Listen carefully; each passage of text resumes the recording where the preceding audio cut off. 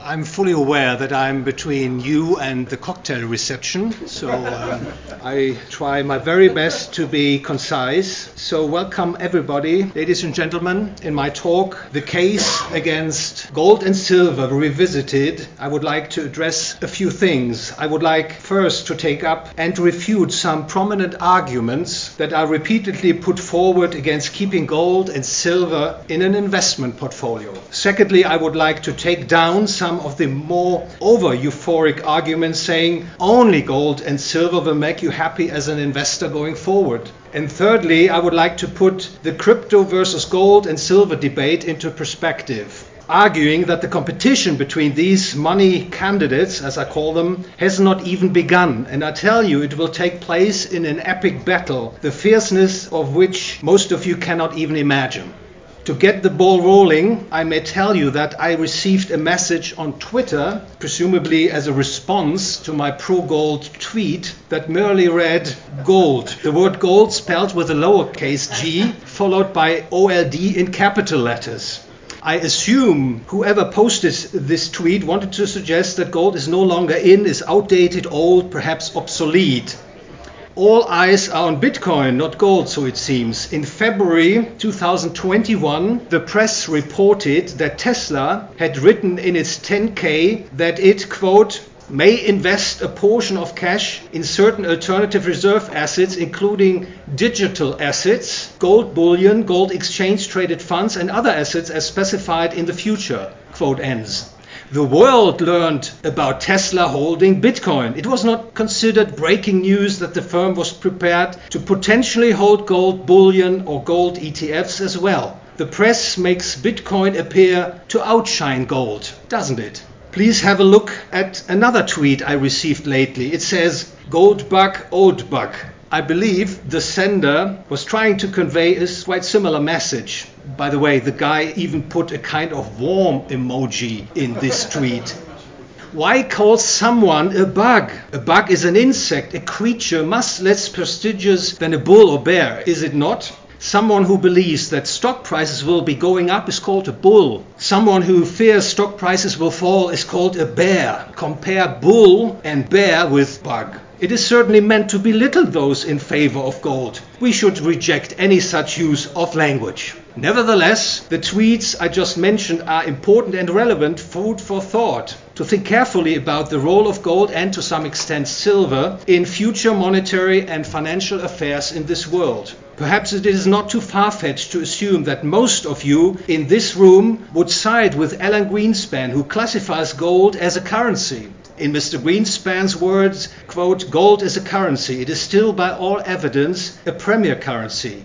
No fiat currency, including the dollar, can match it, quote ends. If we agree with this point of view, namely that gold is money, then we know that gold competes with official fiat currencies such as the US dollar, the euro, the Chinese renminbi, the British pound, Swiss franc, etc. From an investment perspective, gold does not directly compete with stocks, bonds, and residential real estate, for example. Much rather, the sensible investment decision is this. Decide which portion of your portfolio you want to invest into, say, stocks and bonds and real estate, and how much you want to hold in liquid means, in cash. And if you decide to keep cash, you have to decide which currency you want to hold, US dollar, euro, Swiss franc, or gold money. Thinking of gold as money is one thing. Another thing is to understand that gold does not carry a counterparty or default risk, as bank deposits certainly do.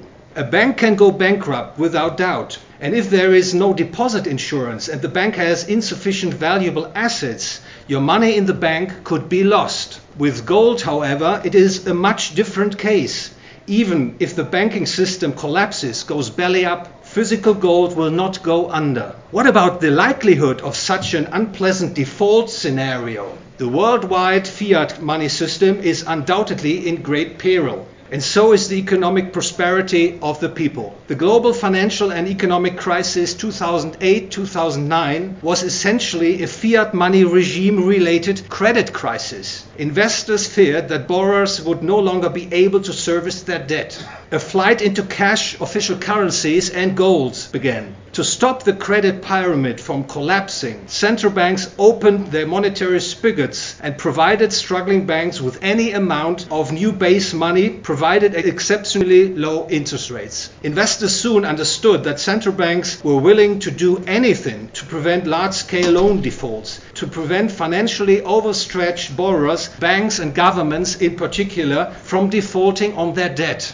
When the politically dictated lockdown crisis hit in early 2020, central banks immediately underwrote credit markets, slashed interest rates to practically zero, bought a wide variety of debt securities at most favorable prices, and provided unlimited credit lines to all kinds of borrowers. The important result is that the risk of default in financial markets has been mitigated. Investors can and do feel assured that markets will be bailed out. I would like to show you two graphs to illustrate what I just said. The first slide shows the credit default swap spreads for bank bonds with a 5-year maturity in basis points from 2008 to November 2021. Just to explain, a credit default swap spread of, for instance, 50 basis points means that it costs you $50,000 to insure against a 10 million US credit default. So the higher the CDS spread is, the more likely the market is to expect a default. As you can see, CDS spreads barely moved in early 2020. Investors were obviously confident that central banks would bail out the fiat money system. The second graph shows the Fed's balance sheet and the S&P 500 stock price index.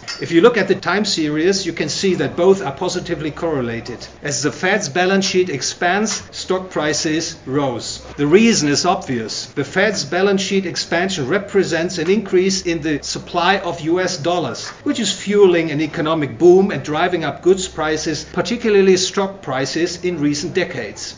Now let me say a few words about inflation. Most of you probably think of inflation as a sustained rise in consumer goods prices across the board above 2%. However, this interpretation has some issues. It suffers from a number of deficiencies. For instance, consumer prices indices do not include asset prices, the prices of stocks, bonds, housing, etc., the changes of which do affect the purchasing power of the money unit just as much as changes in consumer goods prices. Ignorance of asset price inflation has likely led many people to believe that inflation has come back in view of the latest inflation number, as they witness a sharp rise in consumer goods price inflation. The truth is that inflation was not gone. It has never died. Over the past decades, central banks have caused asset price inflation on a large scale, while consumer goods prices have remained relatively tamed. In other words, the loss of purchasing power of the US dollar, euro, Chinese renminbi, etc. has been much higher than most people would think. By its very nature, the fiat money system is inflationary, and its inflationary nature is the very reason why governments around the world have adopted fiat money. Economically speaking, inflation is a rather complex issue. It is fair to say that inflation, to use Milton Friedman's famous dictum, is a monetary phenomenon, always and everywhere. We can say no money, no inflation.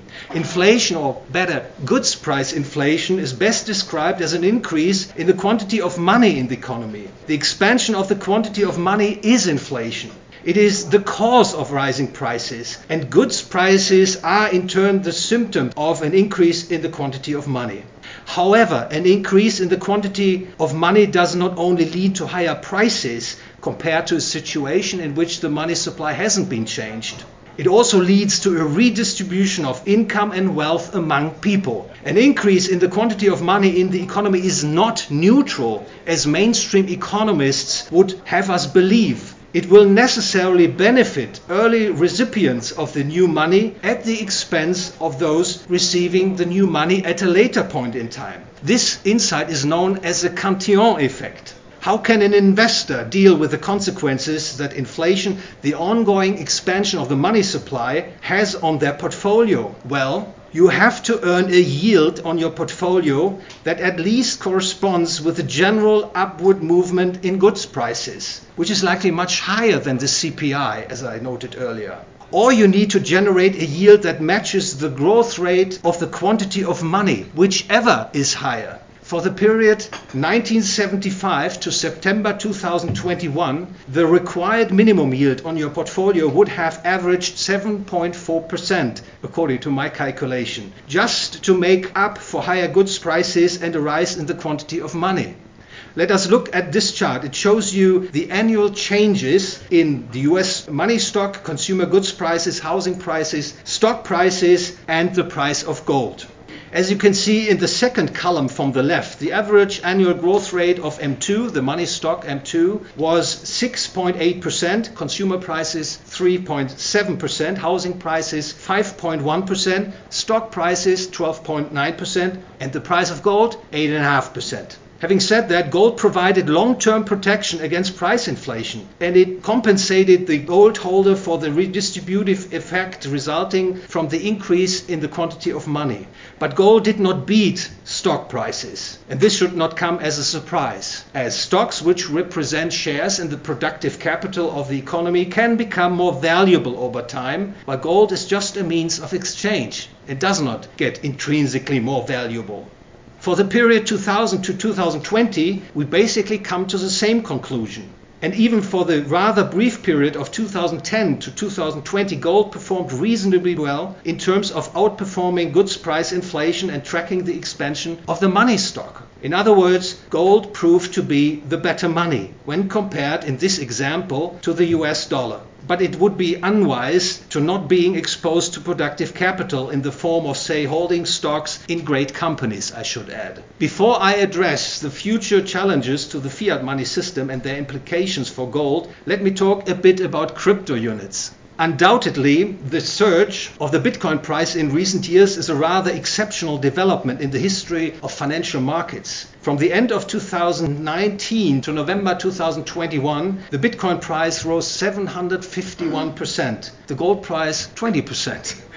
The emergence of crypto units is clearly a market reaction to the increasingly troubled fiat currency system. The million-dollar question is, of course, could Bitcoin become money? Money is the universally accepted means of exchange. It is the unit of account for people doing economic calculation. If something like Bitcoin or an ounce of gold is every once in a while used for paying, say, coffee, books, or a car, it has not yet achieved money status. Something has money status if and when it has the greatest acceptance as a means of exchange and is most widely used in economic calculation. The productive power of money is optimized if and when everyone uses the same money.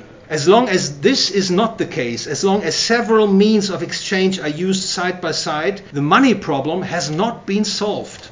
I believe there are 4 hurdles which still stand in the way of Bitcoin becoming money. I hasten to add that only a free market in money could prove whether my suggestions are right or wrong. A free market in money in which people have the freedom to choose the type of money they wish to use for their transactions. My first argument is the following. There's a broad consensus that the Bitcoin blockchain does not have the scalability needed to allow for a smooth functioning of large-scale payment processes. Just to give you an example, the worldwide Bitcoin network running at full capacity can execute around 360,000 transactions per day. In Germany alone, an average of 75 million payment transactions are processed per business day in the fiat money payment system.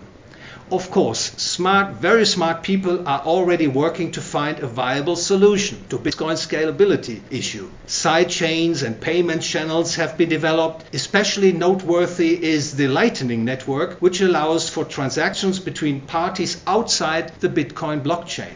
But the way things stand, challenges remain. There are costs associated with opening and closing channels, and there are also routing fees. What is more, there is the risk of fraudulent channel closings and congestions caused by malicious attacks.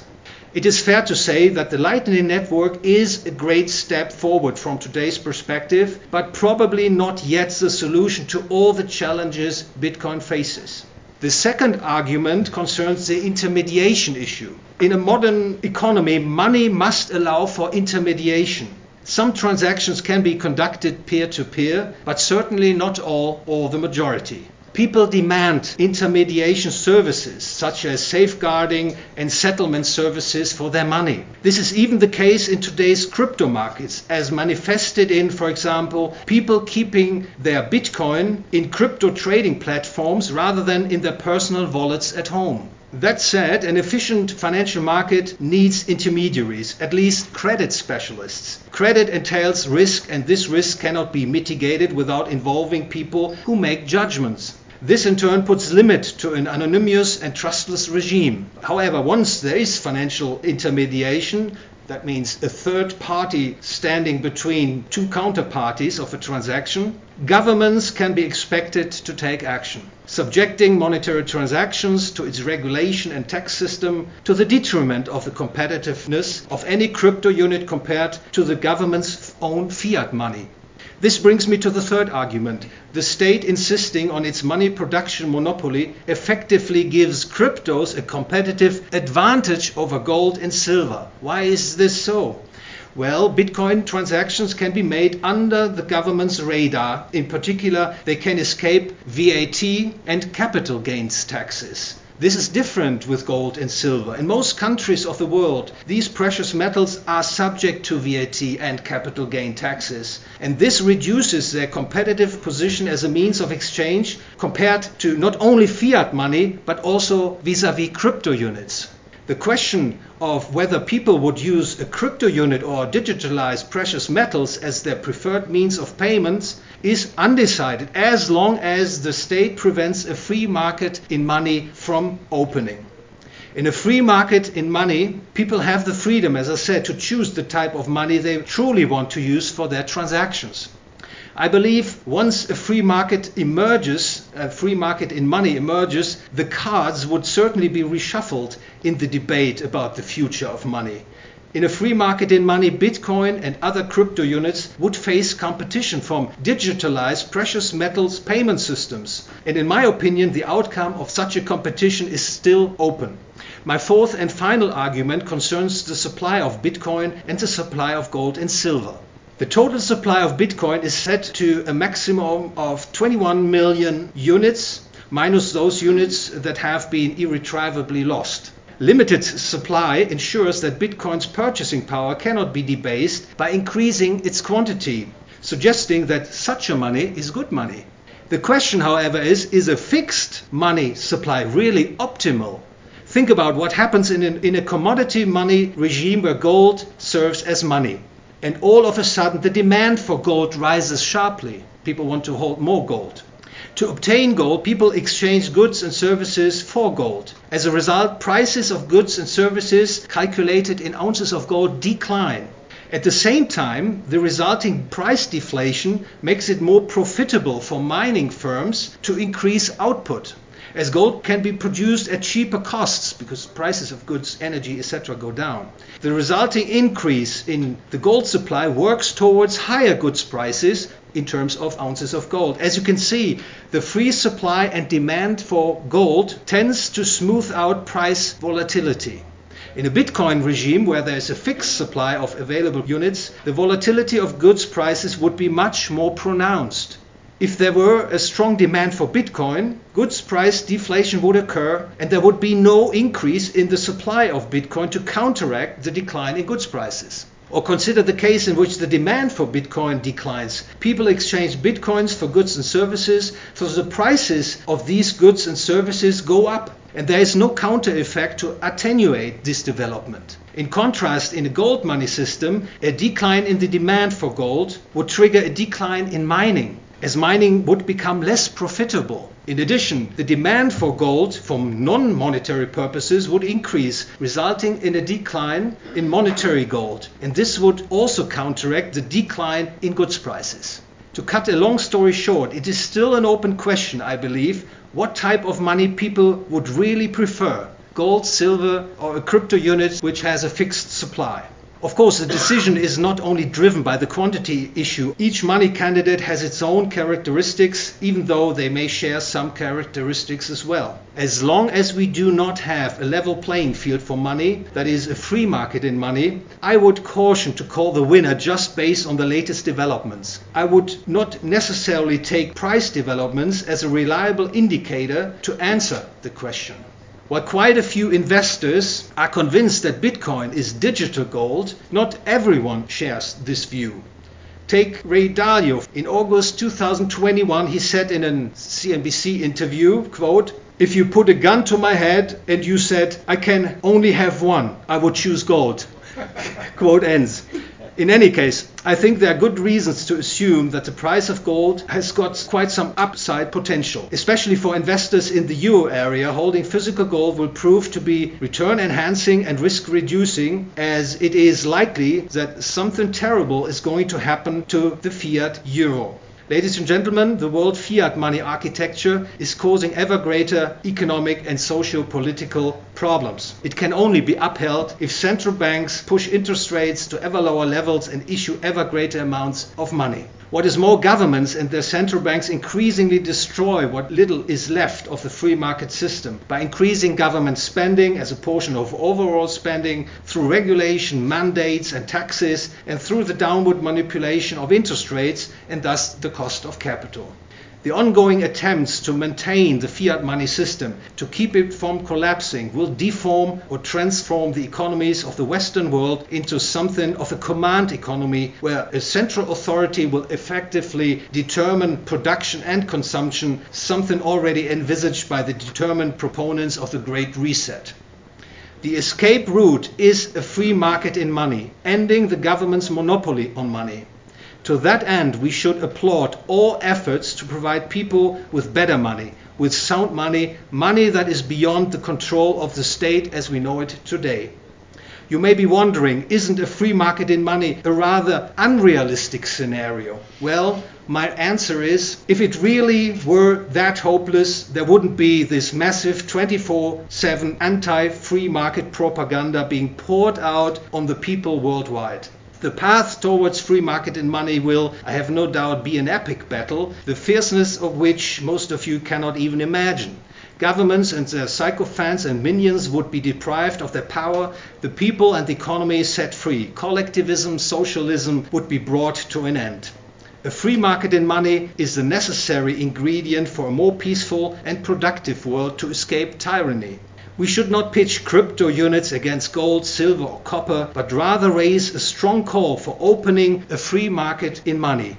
From my point of view, this is actually the most productive contribution my talk, The Case Against Gold and Silver Revisited, can provide.